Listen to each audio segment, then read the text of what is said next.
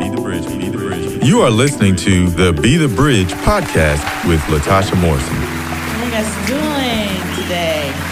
It's exciting. Each week, Be the Bridge podcast tackles subjects related to race and culture with the goal of bringing understanding. But I'm going to do it in the spirit of love.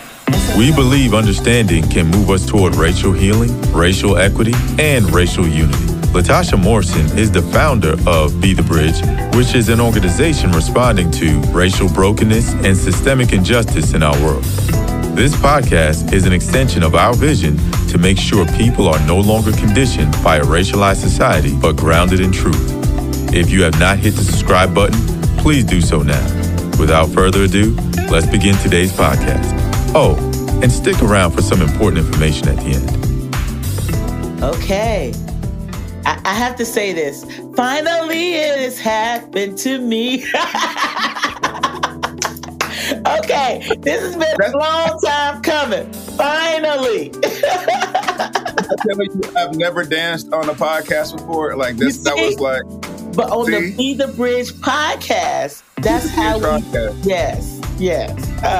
I'm so excited to have you on here. And listen, let me tell you guys, this is going to be a treat. I always tell you that this is a treat. We have Mr. Bridge Builder himself that's out here in these streets doing it. No. I mean, I think the one who has the organization is the Bridge Builder. Okay. Well, I am so excited to have Reverend Doctor. I was like, I got to say both of them. Reverend Doctor, Mr. Esau McCaulley. And I'm going to introduce you guys to Dr. Esau McCaulley. And listen, we've seen each other in different circles. He's met a lot of Be the Bridge people in different circles. And we were up at Courageous Conversations. And guess what he did? He came up and said, wait a minute, why haven't I been on the Be the Bridge podcast? I try not to be too thirsty. I try to let everybody live. I try to do my own thing. I don't try to please put me on. Yeah. But I said, I'm not going to play it off. I'm like, Latasha, I've been putting in work, Latasha. Exactly. He's like, what's up? And so Lauren is like, wait a minute. We done sent the invitation. Y'all guys done ignored the invitation now. He said, my son heard you speak. You done met my son, my wife, everyone. But what about me? I was in Bristol, Tennessee yesterday, 2 days ago. And someone came up to me and said, I'm really excited to hear you speak.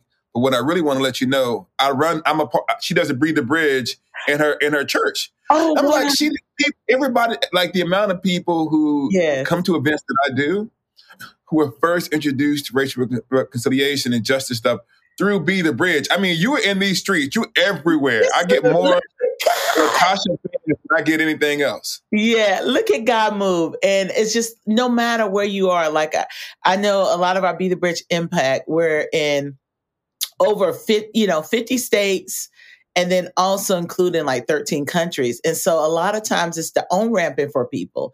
It is the introduction. And so we have a list of books that we recommend. And so those of you who are out there, once we've viewed a book and we're like, hey, this is helpful for our community, we put it on our list. And so this is why you're here, because so much of what you've written, we use it with your articles that you're writing. We follow you, we stalking you, we doing all those things. Look at this. But I got to tell the audience this funny story.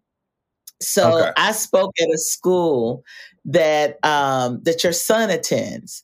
And we were having this dialogue, and they were asking questions. And so your son, I didn't know it was your son at that time. He said, okay, what kind of books are you reading? What books are you reading, that you would recommend to us? And so, you're talking to, a group of middle school and high school students. So I'm looking for books that can, that they can understand. So I said a few books, and he looks at me and he said, he said, oh, well, I'm reading, look, I can't even, he said, Reading While Black. And I was like, oh, wow. that's pretty serious. like that, I wasn't thinking like middle of high school. I was like, really? You're reading Wild Black? I said, so what made you, how did you hear about that book? He said, well, I kind of had to, because it's my dad. I was like, oh, he name dropped me. I can't believe that. But listen, it was so cute. And I loved it. I was like, that's right. Rep your dad up in here. He's like, put him on the list. He knows that moment. He's like, he mad because you didn't recommend it. He wanted you to recommend it. He came up to you. Yes. He was like, okay, she gonna recommend my dad's book. Well, I'm just gonna let everybody know, Reading Wild Black, you need to get a copy. Get your copy today. I'll tell you one story. My younger kid. So we're at church one day, and she was coming out of the bathroom or something. She ran into someone, and she says, my dad wrote a book. And the guy goes, yeah, Reading While Black. She goes, no, not that one. Josie Johnson, Hair and the Holy Spirit, the one about me. Because one of my children's book is the fictional account of a dad who takes his daughter to the beauty shop. She's not thinking about Reading While Black. She said, I ain't in that book. I'm in Josie Johnson. Exactly. That's the only one that I recognize that he wrote is the one that I'm in. And we sometimes we'll go when we'll do like book signings. She would sit there and sign the book too. She's like, I'm in the book, so I need to sign it. So there's about 10 people who are walking the streets of America with a Josie Johnson, Hair and the Holy Spirit book that is signed by me and my daughter. I love it. She talking about she want royalties. She's trying to eat. See, but you're training them right. You are raising them right. Like, I love it. I'm so excited to have you here. And so for those of you who don't know, now you know, okay? Yes. Dr. Esau is associate professor of New Testament at Wheaton College in Wheaton, Illinois. He is the author of many books, including Sharing in the Son's Inheritance and the children's book that he just mentioned, Josie Johnson's Hair. Is it Josie? Josie, yeah. Yeah, Josie Johnson's Hair and the Holy Spirit. His book, Reading While Black, African-American Biblical Interpretation as an Exercise in Hope, won numerous awards, including Christianity's Today Book of the Year. His latest project is his memoir entitled How Far to the Promised Land? One Family's Story of Hope and Survival in the American South. He is a contributing opinion writer for the New York Times. His writings have also appeared in places such as The Atlantic, Washington Post, Christianity Today. He is married to Mandy, a pediatrician and Navy reservist. Together, they have 4 wonderful children who we just talked about, who have a whole personality that I think he needs to have them write a book. I love it. And look, they probably can, right? They're gifted. I love the fact that in that way, especially when you're dealing with teens, that was also your son's way of saying, hey, my dad does something similar. I'm proud of him. I want you to know about him, just in case you don't. The crazy thing is he wasn't saying any of that to me. If I had to ask him, had he read it, he's like, I don't know. What book he wrote? He's like, what are you talking about? What are you talking about? Oh my goodness. It's been a busy season for you. Yes, it has. It has. So what is going on? You just released this beautiful book, and I want to talk a little bit about that. I know we're going to talk a lot about some Advent. We're coming into Advent season, and we're going to talk about that. But I would be remiss if we didn't talk about How Far to the Promised Land, because there was something you wrote about that I also just wrote about, and I think this is the thing where the light bulb goes off in people. You said that you were the first person, just like as myself, in your immediate family between your parents, born with a full set of rights. Yeah. I want our audience to hear that. And if you don't mind, you can say your age, because I want them to, sometimes people, we're thinking these things are, centuries ago or decades ago, but the impact of systemic racism It's up close and personal with people that you know.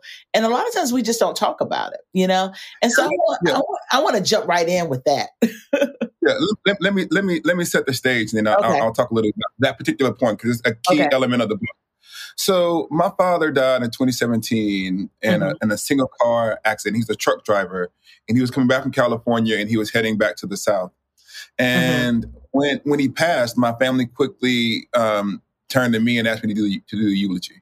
Okay. And that was a little bit complicated because I didn't know my father growing up. He had been in and out of our family. And anyone who's ever done a eulogy, you know you have to sit down with the members of the family to find out about who they were. And if you're a clergy person like me, you're not just talking about their life, you're trying to put their life in the wider context of what God is up to in the world. Right. And so what began as, so I sat down with like the people in his siblings who were still alive, began to ask about his childhood and his life and to figure out who he was, because we never had these conversations. And what began as a study of his life expanded out into a study of the people who I didn't know because we weren't connected, like my grandparents and then my great-grandparents. And it became an analysis of kind of Black life in the South over the course of generations, because some things that only seem to make sense like in our lives take on a whole new meaning when we take it back a step. And so this is the reason what relates to systemic racism. And I'll give you one example. My grandfather was a tenant farmer. 4 years old, he started work on the tenant farm. He's picking cotton. And he said that during the every year they get to the end of the year, he's working as a tenant farmer. His grandfather, who was caring for him, he would come to the end of the year, and the guy's name was Reuben Miller, who would say, "You know what? He just broke even." And so no matter what happened, he was economically exploited and he wasn't making any money. Now, the work that he did paid for the education and lifestyle of the kids of Reuben Miller, who had money, food, clothes. And as a matter of fact, they would pull them out of school. They'll pull them out of school to harvest the crops. And so by the time my father gets to his freshman year in high school, he's like 16, 17 years old. And he realizes, I'm going to be 21 years old by the time I graduate. So he has to leave school to begin to take care of his family because he's now a grown man. So why is my grandfather undereducated? My grandfather was undereducated because of Jim Crow. Yeah. And because of the ways in which society economically exploited him. I remember asking him when we sat down and had a conversation, well, what was it like when Brown Board of Education passed? We all know this amazing event. And I remember when I used to read in my history books, they had that picture of the girl who's sitting beside her mom, and it says, segregation ends. And I just thought Black people got free. And I said, Granddad, what was it like when Brown versus Board of Education passed? Did you celebrate? What did you do? And he said, we didn't have a radio or a newspaper, so I didn't know. And so there was no integration after Brown versus Board of Education. Mm-mm. He had massive resistance. And my mom doesn't go to integrated schools until the first grade. Yeah. But then you have to imagine the story. What is it like to be a first grade girl in a school that doesn't want you? She tells a story that her name's Laurie, and there's another white girl there in the classroom who's named Laura. And the teacher tells her, I don't want to know the names of two different kids. You're now going to go by the white kid's name. And my mom went by a different name all the way up until she got her first Black teacher in like 8th or 9th grade. So the question is, what kind of education do you receive when your presence there is the cause of hostility? She tells a story wanting to get into this honor society that is one of the keys to getting into college. She has straight A's, she has extracurricular activities, and no matter what happens, they consistently tell her, because it's an all-white organization, you're not a fit. So the question is, my grandfather was directly discriminated against legally. They prevented him from being educated. He was in a segregated school. Yeah. My mom went to a functionally integrated school system that often didn't want her around. And we all know the biggest predictor of the academic success of children is the academic attainment of their parents. Yes. So I then was disadvantaged by the government. In my mom's case and my grandparents' case. It's when I say, like, I was the first person in my family who went to schools that from the beginning, there was no legalized segregation or discrimination. That's true. And I don't want to go too far into this. But I'm born and I go to the exact same school my mom goes to. But once the schools are integrated, is redlined, and all of the money leaves the community. And so no, I enter into a school system that bears the economic stamp of white flight after integration. And so, yes, I technically had a completely integrated school experience, but I was now economically disadvantaged. And this is the last part of that story, because I could talk about my school forever. Yeah. They tore the school down. They tore the school down about 3 or 4 years ago, and as a part of gentrification. And now what that all-black school is a white neighborhood where the housing is expensive and none of the Black people can afford to live there for the most part. And I went to the place where I used to play football, and where my old football field was a playground. And in the playground, there were no Black kids anywhere. And so you're seeing the entire economic cycle of segregation, integration, economic kind of devastation, gentrification, rising taxes and cost, and then driving the Black people out, all in the context of my particular neighborhood. And that's some of the things I try to explore in How Far to the Promised Land. Like, what is it like for a Black family over generations to try to make their way in America? Sorry that was long, but that's I love it. I love it. And this is the thing. People need to have that understanding, because one thing, we don't learn about it in schools, and it gives people context for what we're dealing with now in our community as we're looking at the wealth gap, as we're looking at so many different statistics. And then also it allows people to see and understand generationally what has happened in their cities and in their states. And I mean, like, when you're telling this story, I'm like, this could be my story, this is my dad's story. So many of us in the South have experienced that, and the legacy of that still lives on. Yeah. And I think a lot about, there are different types of books in the world. There's certain types of books, and Reading While Black has some of them, where you make kind of arguments, sometimes based upon Bible, sometimes based upon statistical analysis. But what I really want to do is say, okay, these books exist. What happens when you tell the story of a family over the course of 3 generations? Because what I've come to see is that if you're poor, Black, and Southern, all of American history kind of drops in your lap. Right. When you have money and resources, you can kind of move away from it. You can say, you know what? I don't like poverty, so I can just move where there's no homeless people. Right. I don't like violence, I can move where there's no danger. But if you're poor and Jim Crow exists and you're Black, then you're subject to all of the racial discrimination that happens in America. And so, there's parts of my family that goes north, in the Great Migration. It says, you know what? I can't deal with this. Because poverty removes all insulation, the weight of history is always sitting in our lap. So if you get most poor Black families, they can tell you about Jim Crow, cotton picking, segregation, integration, economic, exploitation. They can talk about the war on drugs. All of these things happen to us, not just in history books. And I thought about telling a story of a particular family. It might help people to see things in a way that something like a detailed argument might not be able to communicate. Right. Because we can't deny stories, lived experiences. But some people still will. They will. I try to ask this question, and maybe when you're from Alabama, it becomes a little bit different, and you see it clearly. And I said, okay, in what year could you not run an explicitly racist campaign for political office in the state of Alabama? You definitely could do it in the 60s. Yeah. Probably many of the 70s. I mean, explicitly. And you maybe get into the 80s before you have to at least pretend to kind of have justice. Or you can ask this question, in what year can a Black person anywhere in Alabama, any rural small town, feel comfortable going to vote? And so those kinds of questions really began to clarify what we're talking about. I'm not saying that every single part of the country is exactly like rural Alabama. I'm saying that, like, some of the places where we live, that the distribution of democracy is unequal. Yeah. And are we comfortable with that? And so what I was trying to get at was saying, look at what's happening to my family. And are we comfortable in a country that demands this kind of exceptionalism just to survive? Yeah. And then in the context of it, as a Christian, I'm asking, well, where is God in the midst of all of this? Promise.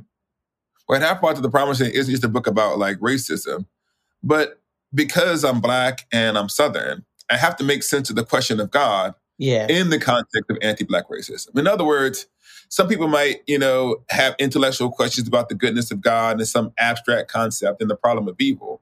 I'm trying to make sense of God in the context of a particular evil, and coming to grips with whether or not the God who made the heavens and the earth cares about what's happening to people in this country. And I concluded that he did. I concluded that the God who I encountered in the Bible, that's one of the things that comes across in the book, actually cares about the stepped on peoples of the world. And so it is a book that deals with issues of race across generations, but it also deals with the people who are in my family who are trying to make sense of God in that context. And a lot of Black Christianity is specifically trying to make sense of the goodness of God in a country in which people who claim belief in that same God don't always treat us in the way that we deserve to be treated. Right. And that has a major generational impact on not just us as individuals, but as a community, as a collective, because a lot of people are still wrestling with that same question, where is God? And so, go ahead. I was going to say that there's different traditions that have kind of central animating themes. So if you look at kind of the Protestant tradition, broadly speaking, the Reformation is this big event where, how do I find a just God? And so justification, how we make sense of what it means to be right with God, is an animated issue in Protestantism. Now, I don't want to say that the Black church doesn't care about justification, because it clearly does. But that's actually not the animating issue of what happens in the Black church. The Black church in America is born in the context of legalized slavery, the most paradigmatic example of structural injustice that has ever been existed, right? And that injustice is being perpetrated by Christians. And so the first question that the Black Christians have to answer is, how do I make sense of being a person of faith when I'm deeply disappointed with other people of faith? So theodicy, the problem of evil, the problem of suffering, is a central theme in Black Christian spirituality. And that's the reason why it's in our music. That's the reason our music has a certain pathos. Because our singing is an attempt to make sense of that struggle. And in every generation, one of the role of Black theologians and Black pastors and Black musicians is to articulate the goodness of God despite the wrong that people do. And so we're always wrestling with this same issue over and over again. It puts a unique spin on kind of Black Christian spirituality. That it is always wrestling with theodicy. And here's the other thing. This is why Breathe the Bridge becomes important. It's always what we might consider political. What I mean by that, we never had the luxury to simply think about matters spiritual, because slavery was a legal issue, not just a moral issue. And so we have to say, either God cares about the flourishing of Black people in America such that the laws need to change, or God is okay with it. And for the most part, the Black church concluded, God cares about the things that are happening to us. So the laws that exist in the country vis-a-vis slavery need to change. And so there's a combination of spirituality and advocacy. And this is the last thing, and I'll say this about Be the Bridge. This is why y'all are so important. This is why y'all are so important. This is true. This is true. One of the miracles of what you see when the Black church is founded, something like the AME, the African Methodist Episcopal Church, they are not inherently separatist. And what I mean by that is, you would think that Black denominations that are founded will want no kind of reconciliation. They would kind of go over to the side. But for example, AME's founding motto is God our Father, Christ our brother, humanity our family. So they're saying, we can be a family. We can be a family. We can be reconciled. But that reconciliation must be rooted in justice. And so what Be the Bridge is doing is actually a part of one of the miracles of Black Christianity, which actually shows the ways in which the gospel impacted African peoples when they heard it. Yes. What the gospel did to them caused them to say two things. One, I am a child of God. I'm made in the image of God, and I deserve dignity, respect, and honor, and you can't treat me anyway. Exactly. But because the gospel opens up the possibility of forgiveness and reconciliation, if you treat us right, we can have hope. We can be a family. And so the Black church never completely gives up the possibility of to be a part of the family of God. Blacks, whites, I mean, they don't have the full multi-ethnic, because you're in the South in the 1800s, the Black, white binary. But at the time, we can say we can be a multiracial society. Yeah. And I mean, and if you look at the start of a lot of the denominations, it was, formed in a sense of not because I dislike you and we're going to do our own, like you were saying, but it was because you are not allowing me to worship. But my desire is to worship and be in the family of God. But because I can't, and I want to be respected and treated with dignity in the house of God, in the family of God, then we're going to have to form, the missionary Baptist or the AME Zion. Nearly every Black denomination was formed in part because mistreatment and persecution. And they said we're forming precisely because we want to be Christians, not because we want to be separate. The only distinction is the Pentecostals. The Church of God in Christ, COGIC, was actually the first denomination. The Black one was first. And what became the Assemblies of God actually leaves the Black denomination. In other words, most of the time the Black churches left. In the context of the Pentecostals, actually the Pentecostal tradition was multiracial at its beginning. And then when segregation happened, the white churches left. An example of this is in my own family. I talk about my grandfather, who was a pastor. He has this big role in my life, and he plays an important role in the book. But he is a member of the Cumberland Presbyterian denomination. But he's a part of the Black one. The people who own my ancestors were actually ministers in the white Cumberland Presbyterian denomination. So once we got free, we said, thank you for this. We're going to go and do something else. And so this idea that, and I don't want to go too far into this, but the ancestors who owned my grandfather on the Bone Plantation, he was a part of the Confederacy, and he supported the Civil War, and he was a Klansman, and he was a minister. Yeah. Say it again. I mean, I want you to repeat that, because this is how entangled when we're looking at Christianity. You can go and look him up. So this is all public record. I wrote a book it's in an article called How the Faith of the Cotton Field Shaped Me.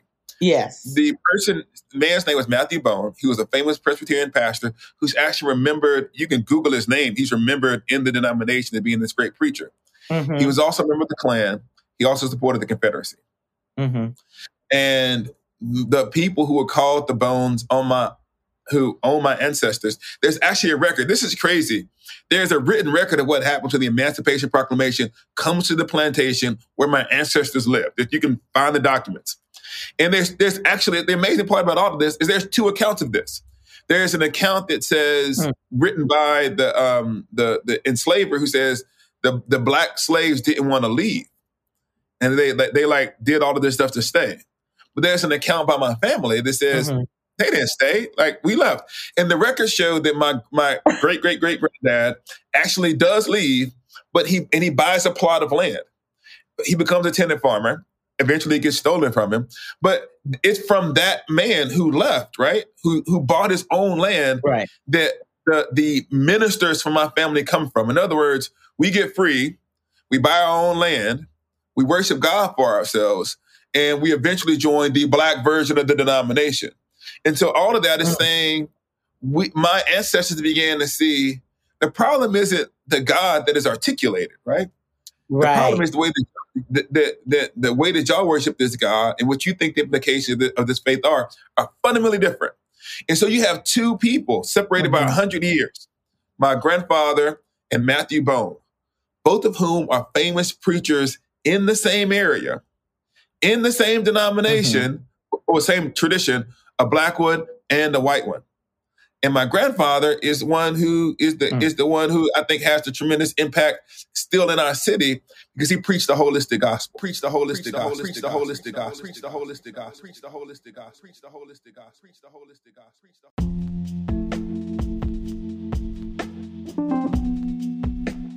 If you've been enjoying and learning from the Be the Bridge podcast, we invite you to join us in this work. You can support and sustain our mission as a recurring partner at bethebridge.com/give. You can also help spread this word of bridge building by supporting and really sporting our apparel. So if you haven't gotten your Be the Bridge hat, sweatshirt, all of the things, let's take the message to the street. Visit our online store at shop.bethebridge.com and make sure we're spreading the word about all the work that Be the Bridge is doing and will do. At Be the Bridge, we're doing the work to empower people and culture toward racial healing, racial equity, and racial reconciliation. And this work is only possible because of the generosity of bridge builders like you. So thank you so much for those of you who are listening and sharing our podcast, sharing our posts, those of you who are giving to this work that's helping us create resources and material that will transform hearts. So join us at bethebridge.com/give and let's continue to build bridges together. Thank you so much.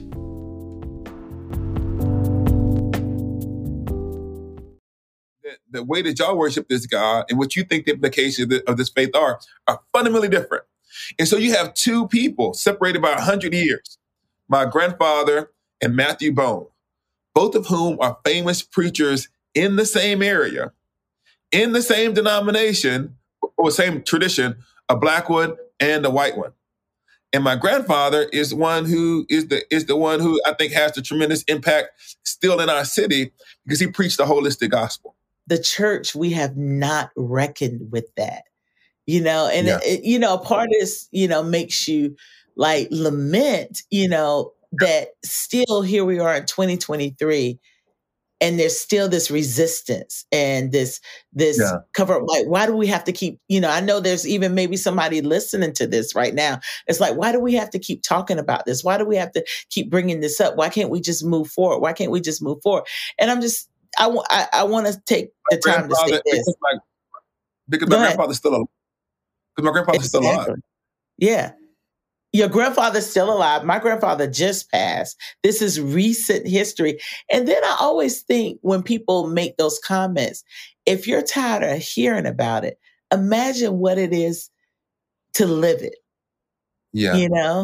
Like, how tired do you think we are of talking about it and living it? If you're tired of hearing, the least you can do is listen. The least you can do is listen. One of the things that I think it's a failure of imagination. Yeah. And sometimes what I mean by that is that we can assume that the glory of God is tied to American innocence. And what I mean by that is like part of their faith and their security is what the church did wasn't so bad. Because what the church did was really bad, then maybe God is less good. But what one of the black churches gives to the culture is to say, no, the glory of God is found in the fact that despite the evil that people do, God was there in the midst of them. Yes. And that's actually the more biblical message, right? Because if you look at the Old Testament, God is not glorified because everybody in the Bible got it right. The God is glorified is despite all of the knuckleheads that was running around in the Bible, God was still accomplishing purposes. And so I think that there's this fear that a deep confession is not something that the American church can survive. And I want to say, no. You can have a deep confession. You can completely own your brokenness and say that despite the brokenness, God was at work. And you can do that without normalizing the brokenness or saying that things weren't that bad. Say, no. They were precisely as bad as we thought they were. Yeah. But God was at work. And I say, what it means is America isn't wonderful if Abraham Lincoln wasn't as racist as we know that he was. Right. America is wonderful because Frederick Douglass was there. Yes. And Frederick Douglass wasn't perfect either, right? Woo. But we need to learn to tell the story of the consciousness. Yes. So it's the truth. Frederick Douglass, and even William Lloyd Garrison, all of these people who, in a broken country, that was doing these things, saw the possibility of more. And if you can tell the story of, we have to tell the American story as light emerging from darkness. Not necessarily there was no darkness. Right. And it's almost like, maybe I like to put it this way, and I know America isn't Israel, so don't think it's like an example of the chosen people. I'm making an analogy. If you look at what happens in the first part of the Bible before Jesus shows up, it's a mess, right? Right. And there are these glorious, perfect people who never make mistakes. But Jesus comes, and he is so glorious, it reconfigures the entire narrative, right? That he comes into these people, and he loves them nonetheless. And in an analogous way, Jesus can come and redeem our histories. Yeah. And what he could do on a personal level, you can start again regardless of the mess that you did, can happen nationally. If the church can start again, despite the fact that it's done a bunch of different things. And so I just want to say, repentance exists because it presupposes sin. And if we can't repent, then we can't experience the fullness of redemption. And so that's what I'm saying. We just got to learn how to say, you know what? I messed up. The church messed up. And that's okay because we can do better and be more. Yeah. I mean, I don't want us to miss that, what you just said, about repentance. I want you to repeat that, if the church can repent. What I'm saying is I think it's like, if there's this, I got kids, right? I got kids. Right. And it doesn't matter how old the kid is. The moment they get consciousness of what they do, they can be completely caught. I can catch them and they do not want to admit it.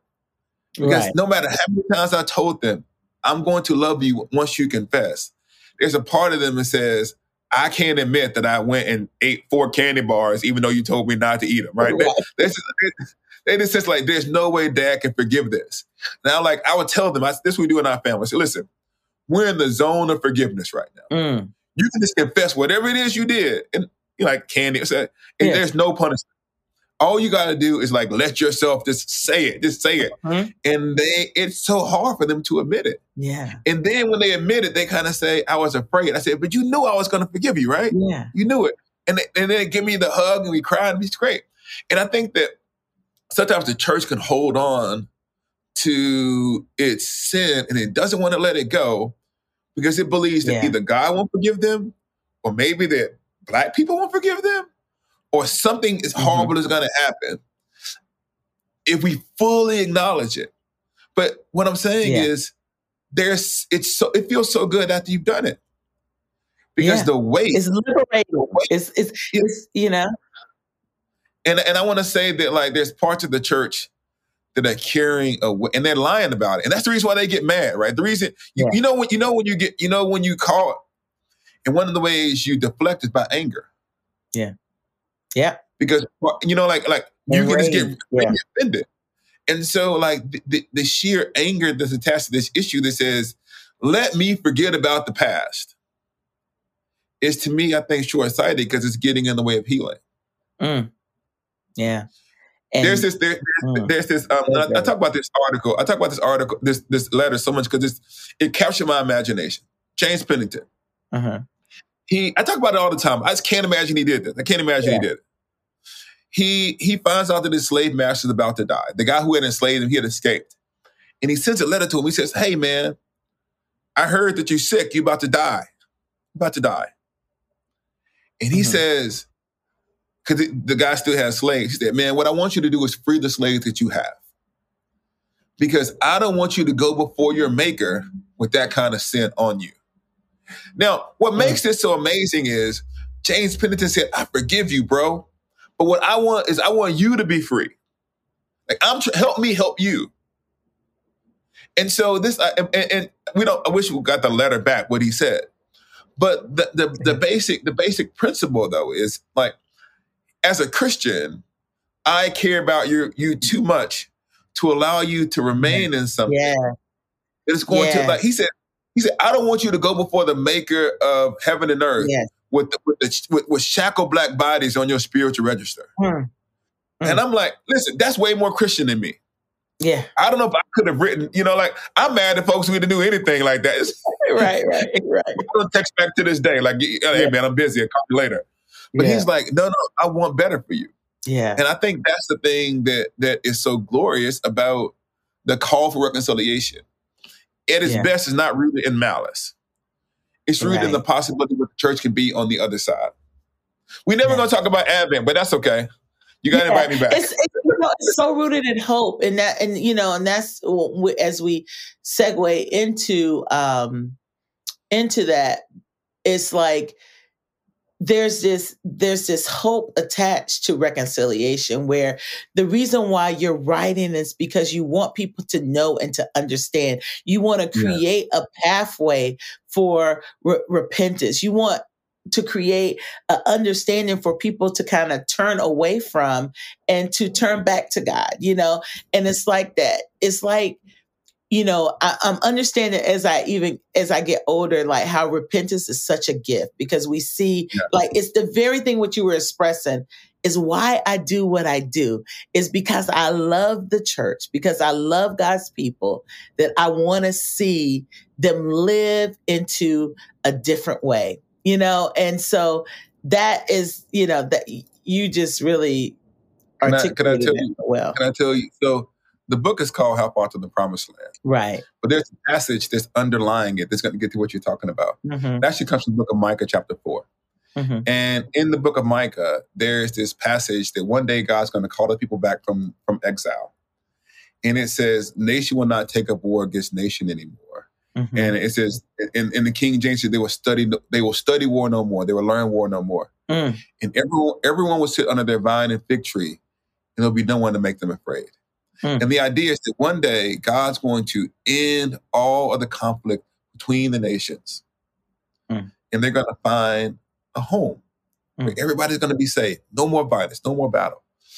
And so I couldn't call the book Vine and Fig Tree. I had to call How Far to the Promised Land. Yeah. Because How Far to the Promised Land depicts this idea that what actually Black people want in America is a place to feel safe. Yeah. Where there's no more violence, no more danger, no more fear. Where we have access to whatever our gifts and talent are able to acquire for us. But the reality is that arrival always feels so far away. No matter how far we come, we're always asking that question, well, how much further is it to the promised land? When are we going to arrive there? And so but what I'm saying is, as I envision that arrival isn't at the expense of everyone. It comes through the end of war and conflict, through reconciliation. And so I do think that at the heart, and there's only one word, well, there's two words, Black and hope.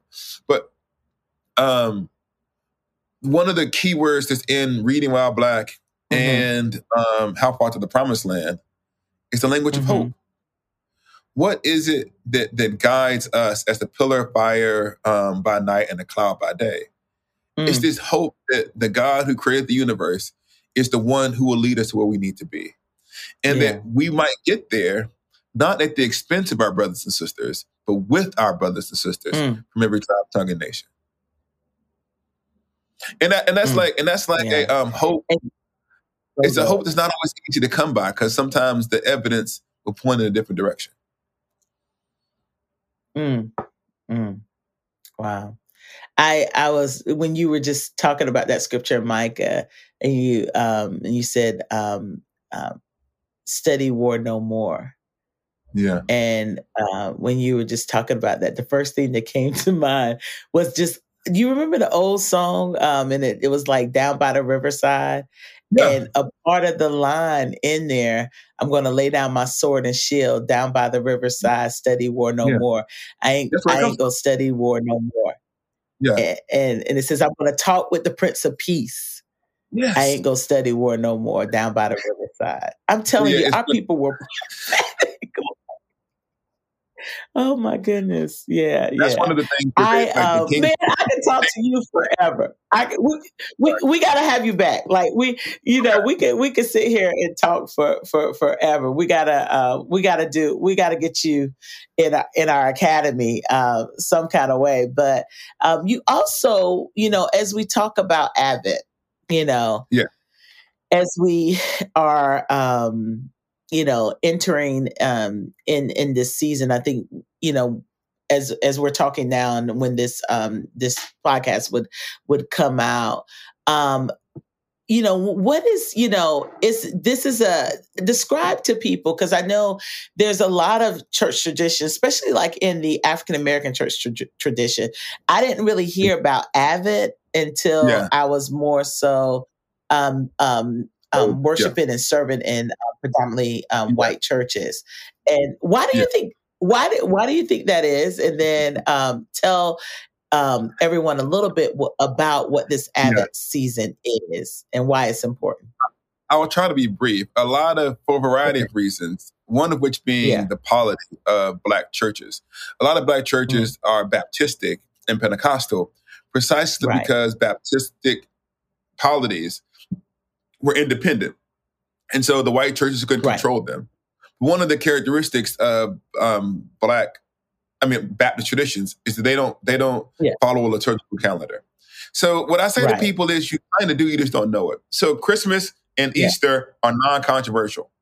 And so those things are the remnants of a wider church calendar. And the only idea of the church calendar is we walk through key events of the life of Jesus over and over again to be formed into the life of Christ. So by repeating and remembering, we never say, you know what, I'm tired of celebrating the resurrection. No, we celebrate it. It's a key event, right? No one says, man, I'm tired of Christmas. We celebrate Christmas.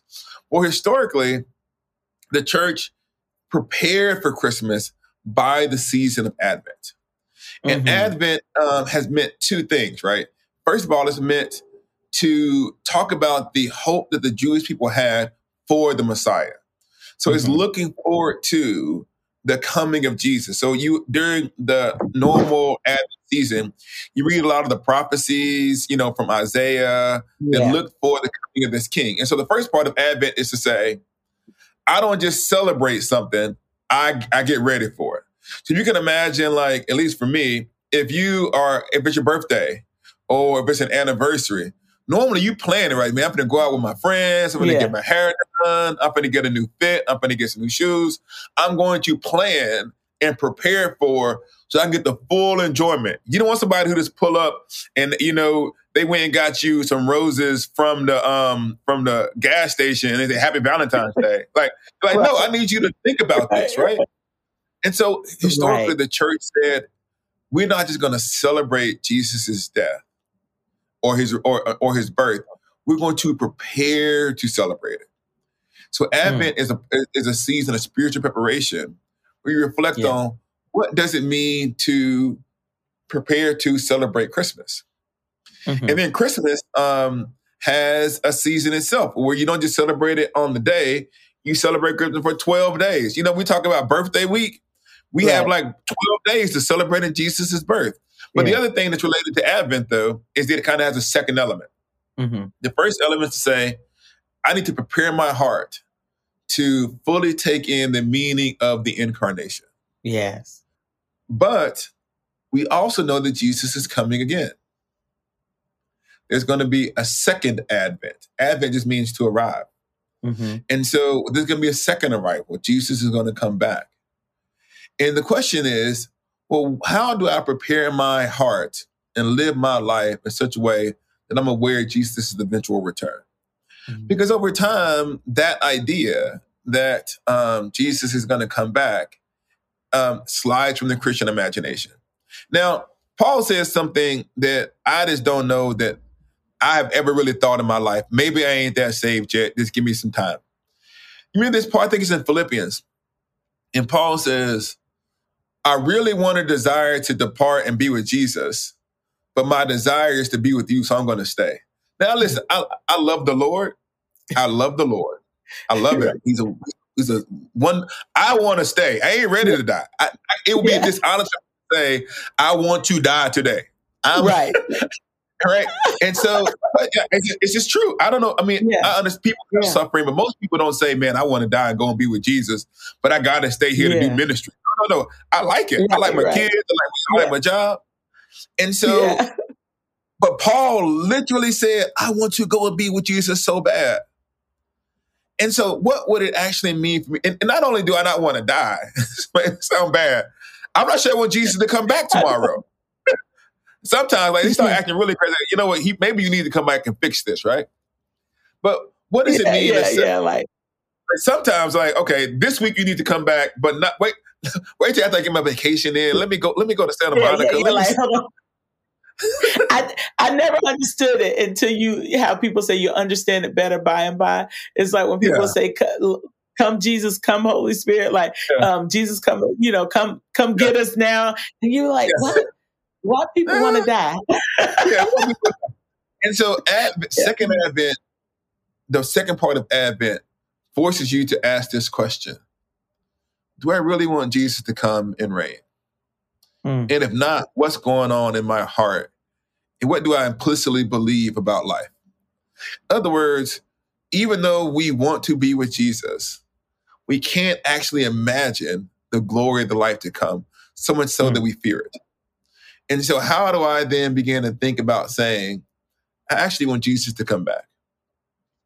I don't want Jesus to come back and establish his kingdom, where they will study war no more. And so those two realities then is what you learn about as a Christian during Advent. On one hand, I'm preparing my heart to say, what does it mean to believe the world was changed by the advent of God?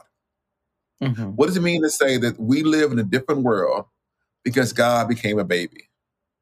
And you don't just wake up on the 24th and say, hallelujah, thank you for becoming a baby. You think about it. And in the same way, you say, what does it mean to really desire Jesus' kingdom to come? If I really believed his kingdom was going to come, how would I live right now? If I really believed in his coming kingdom, that it's going to be a second advent, what would I say about justice, reconciliation, hope, love, faith? Do I actually live in such a way that says I'm a citizen of a coming kingdom? And so those two tensions, getting ready for baby Jesus and getting ready for King Jesus are the elements of Advent. Sweet baby Jesus. I said, sweet baby brown Jesus. But just, and just for those of you who are listening, if it's not a part of your faith tradition, anybody, as a Christian, we can celebrate Advent. We can prepare. And it starts typically the fourth Sunday before Christmas, and it lasts for about 4 weeks. And so this is a way. Yeah. So is it what? What did you say?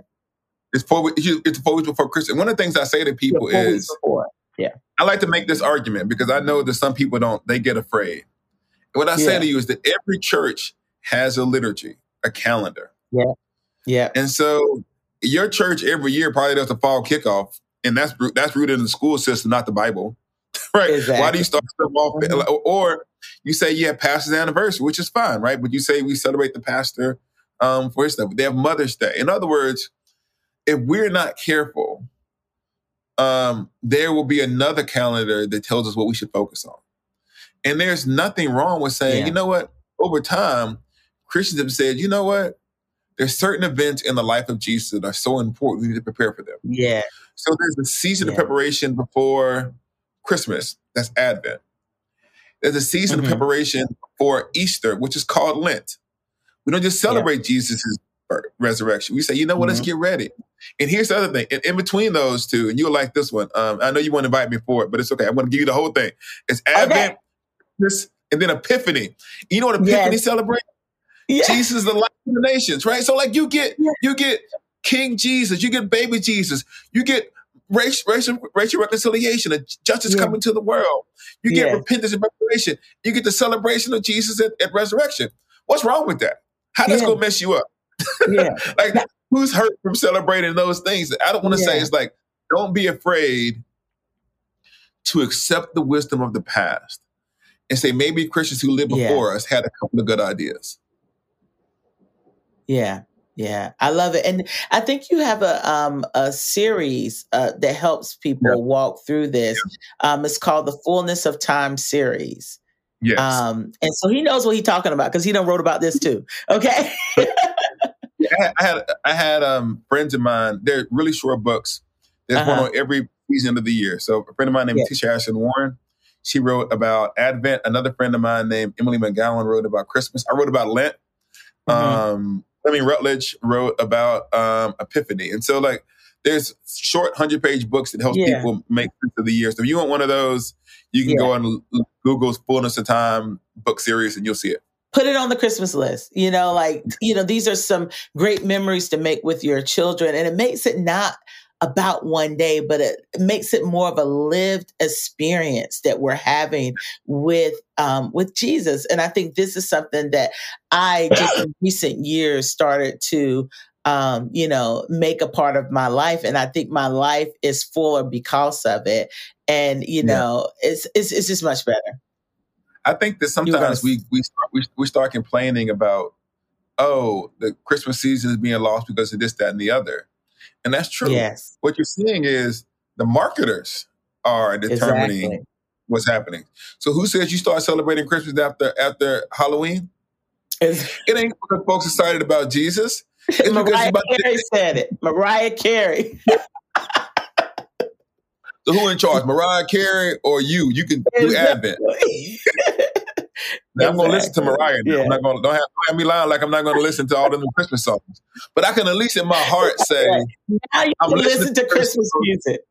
Yeah. And do Advent. But I'll tell you a secret. I'm like, first of all, I'm a Christian. I can celebrate Jesus 365 days of the year. I listen to Christmas music and movies and all the things all year long when I want to. You know what I'm saying? I'm getting a Christmas tree tomorrow. What you talking about? Listen, I'm going to put mine this weekend. After Halloween to Black History Month is all Christmas. Exactly. It's all Christmas. Just keep it up. All you got to do is change that. You can change your ornaments in February. Yeah. You can put some Black History ornaments on there. You need to come up with a whole market around it. The Black History Christmas.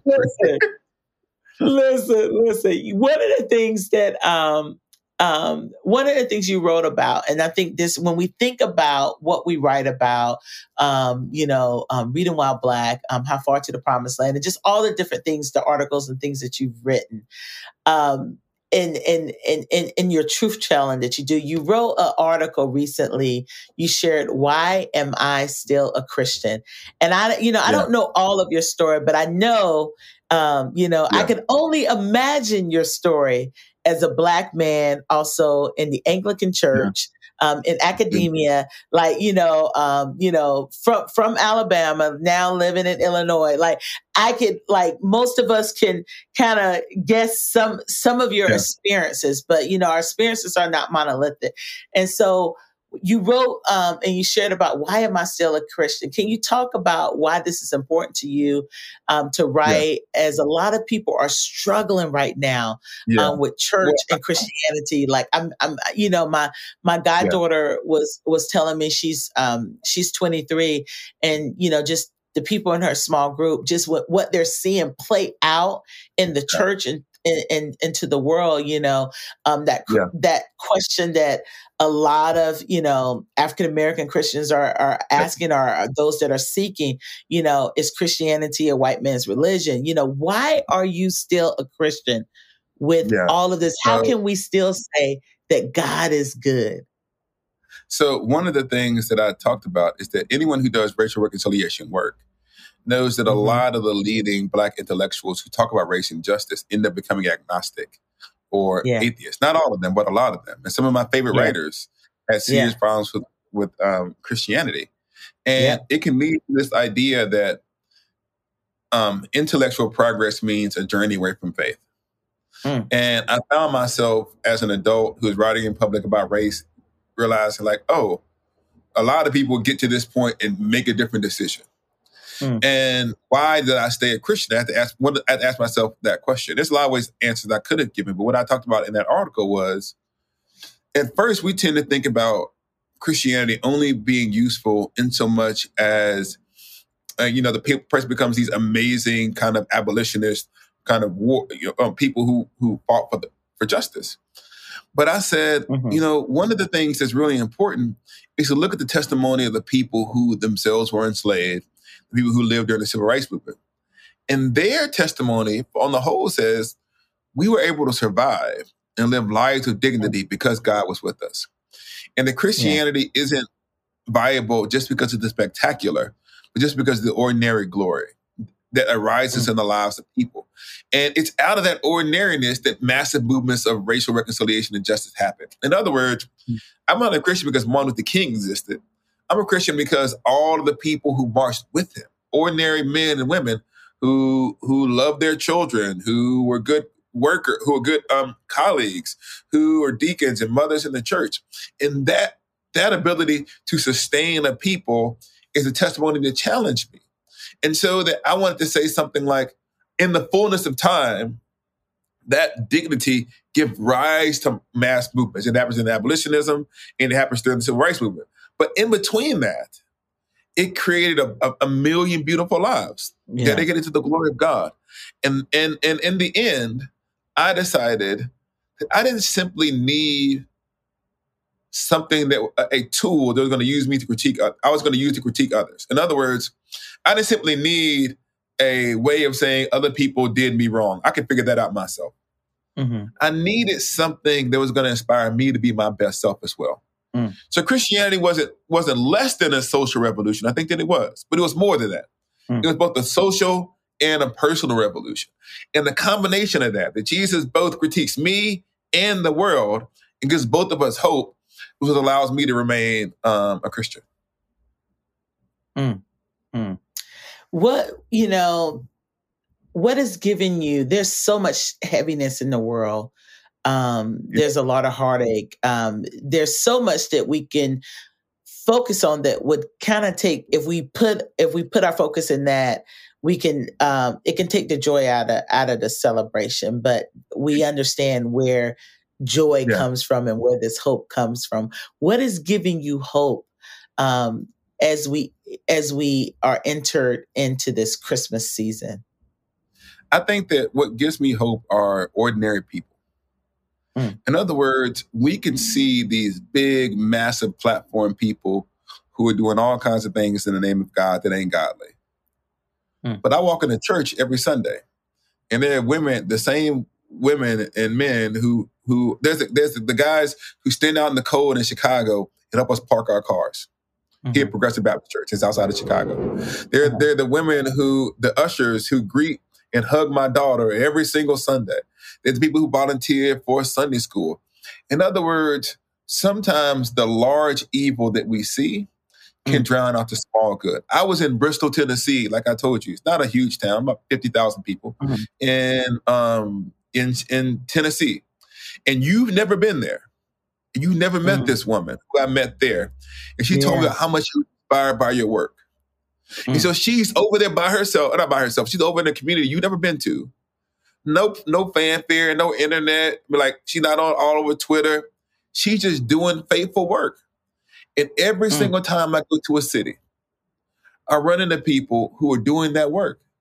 And so what I want to say is God is not hindered by the sinfulness of people, right? He's at work. And when I'm most hopeful is when I can see that. And I know, listen, Martin Luther King is my hero. Like, it's somewhere, but like, Martin Luther King was the only person who changed my life. It was the deacons and the mothers of the church that I attended every week. They used to come to my football games. They didn't know me. Like, I wasn't their kid. And I took it for granted. What does it mean to love a young black boy so much that you know that his dad's not going to be at the game, so you go and you cheer for him? And so I want to say is, I know people say all the corruption. Sorry, this is my last point. Most of these pastors ain't rich, right? I know you can see the pastors who you see on television, but I know broke pastors who do it because they love God. And so I don't ignore the brokenness of the church, but I also see its ordinary glory, and that's what gives me hope. Mm, mm. Man, that's and we need that hope, not just into the Christmas season, but into as we look to 2024, as we can gaze upon the goodness of God. I know it's just like, it's so much, but when you talk about the goodness of God, and that's the things where it's the little people doing the big work that sometimes don't have the megaphones, that, they're out there, they're in the trenches, and God is at work. God is moving. And that is the thing where sometimes it seems like the loudest voices are the majority voices. But so I'll put this, can I say, I'll talk about you, Latasha. Okay. Everybody like now probably wants to be your friend. They probably want to help you or this and that and the other.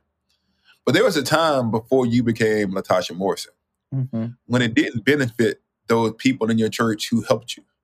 And they loved you anyway. And because the people who we never met loved you well, your ministry exists. So I'm not saying that what you're doing isn't important individually, but you're the product of people who they can't see.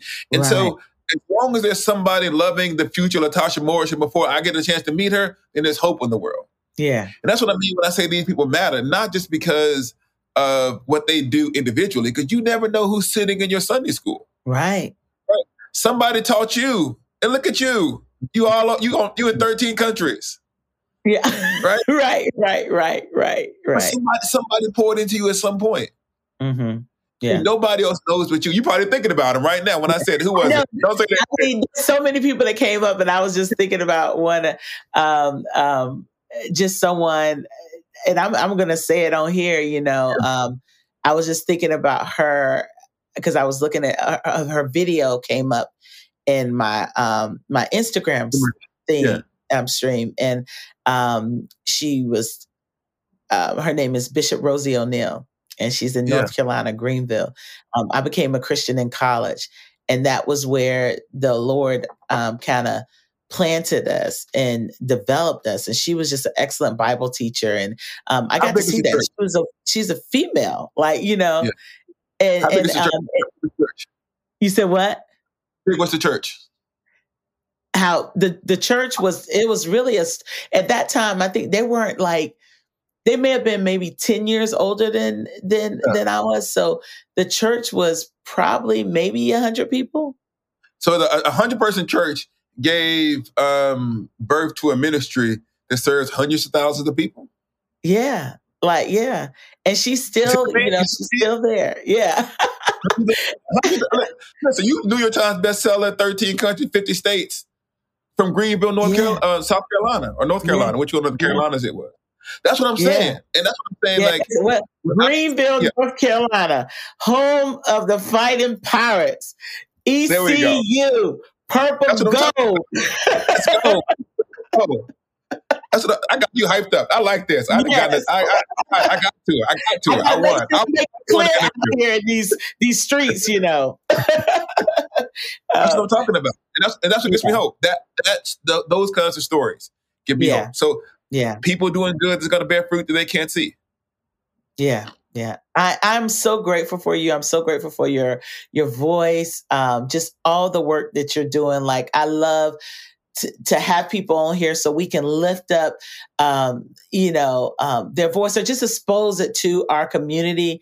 And so I am so thankful for you. I think voices like you, pastors like you, they give us hope, seeing you out here. Anytime. Just invite me back. Anytime you want, I'll pull up. Just let me know. I already got a whole plan for your life. Now, just I was like, we really got to get you into the academy. That is another tool that we're using to help equip people in the way of the Lord. So it's not just in this work of reconciliation, because this work of reconciliation is the way of the Lord. It is spiritual formation. It is discipleship. And so we want to make sure that, that your voice is in there. So we'll definitely be talking with you more. This has been good. Like, we could have had 2 hours, but I know you got another interview that you got to get to, because he is, listen, the Reverend Doctor is busy in these streets. Thank you. This is a great time, and I look forward to talking to you again. I'll tell my son you said hello. Okay, you make sure, and then the next time maybe we can do something and have him on here too. Okay, so he will show up. We are that he's a part of, at his school. He was a part of Be the Bridge Youth, and so we're in some of the schools. So so I love it. Thank you so much for your time. Thanks for listening to the Be the Bridge podcast. To find out more about the Be the Bridge organization and or to become a bridge builder in your community, go to BeTheBridge.com. Again, that's BeTheBridge.com. If you've enjoyed this podcast, remember to rate and review it on this platform and share it with as many people as you possibly can. You can also connect with us on Facebook, Twitter, and Instagram. Today's show was edited, recorded, and produced by Trayvon Potts at Integrated Entertainment Studios in Metro Atlanta, Georgia. The host and executive producer is Latasha Morrison. Lauren C. Brown is the senior producer. And transcribed by Sarah Knatzer. Please join us next time. This has been a Be the Bridge production.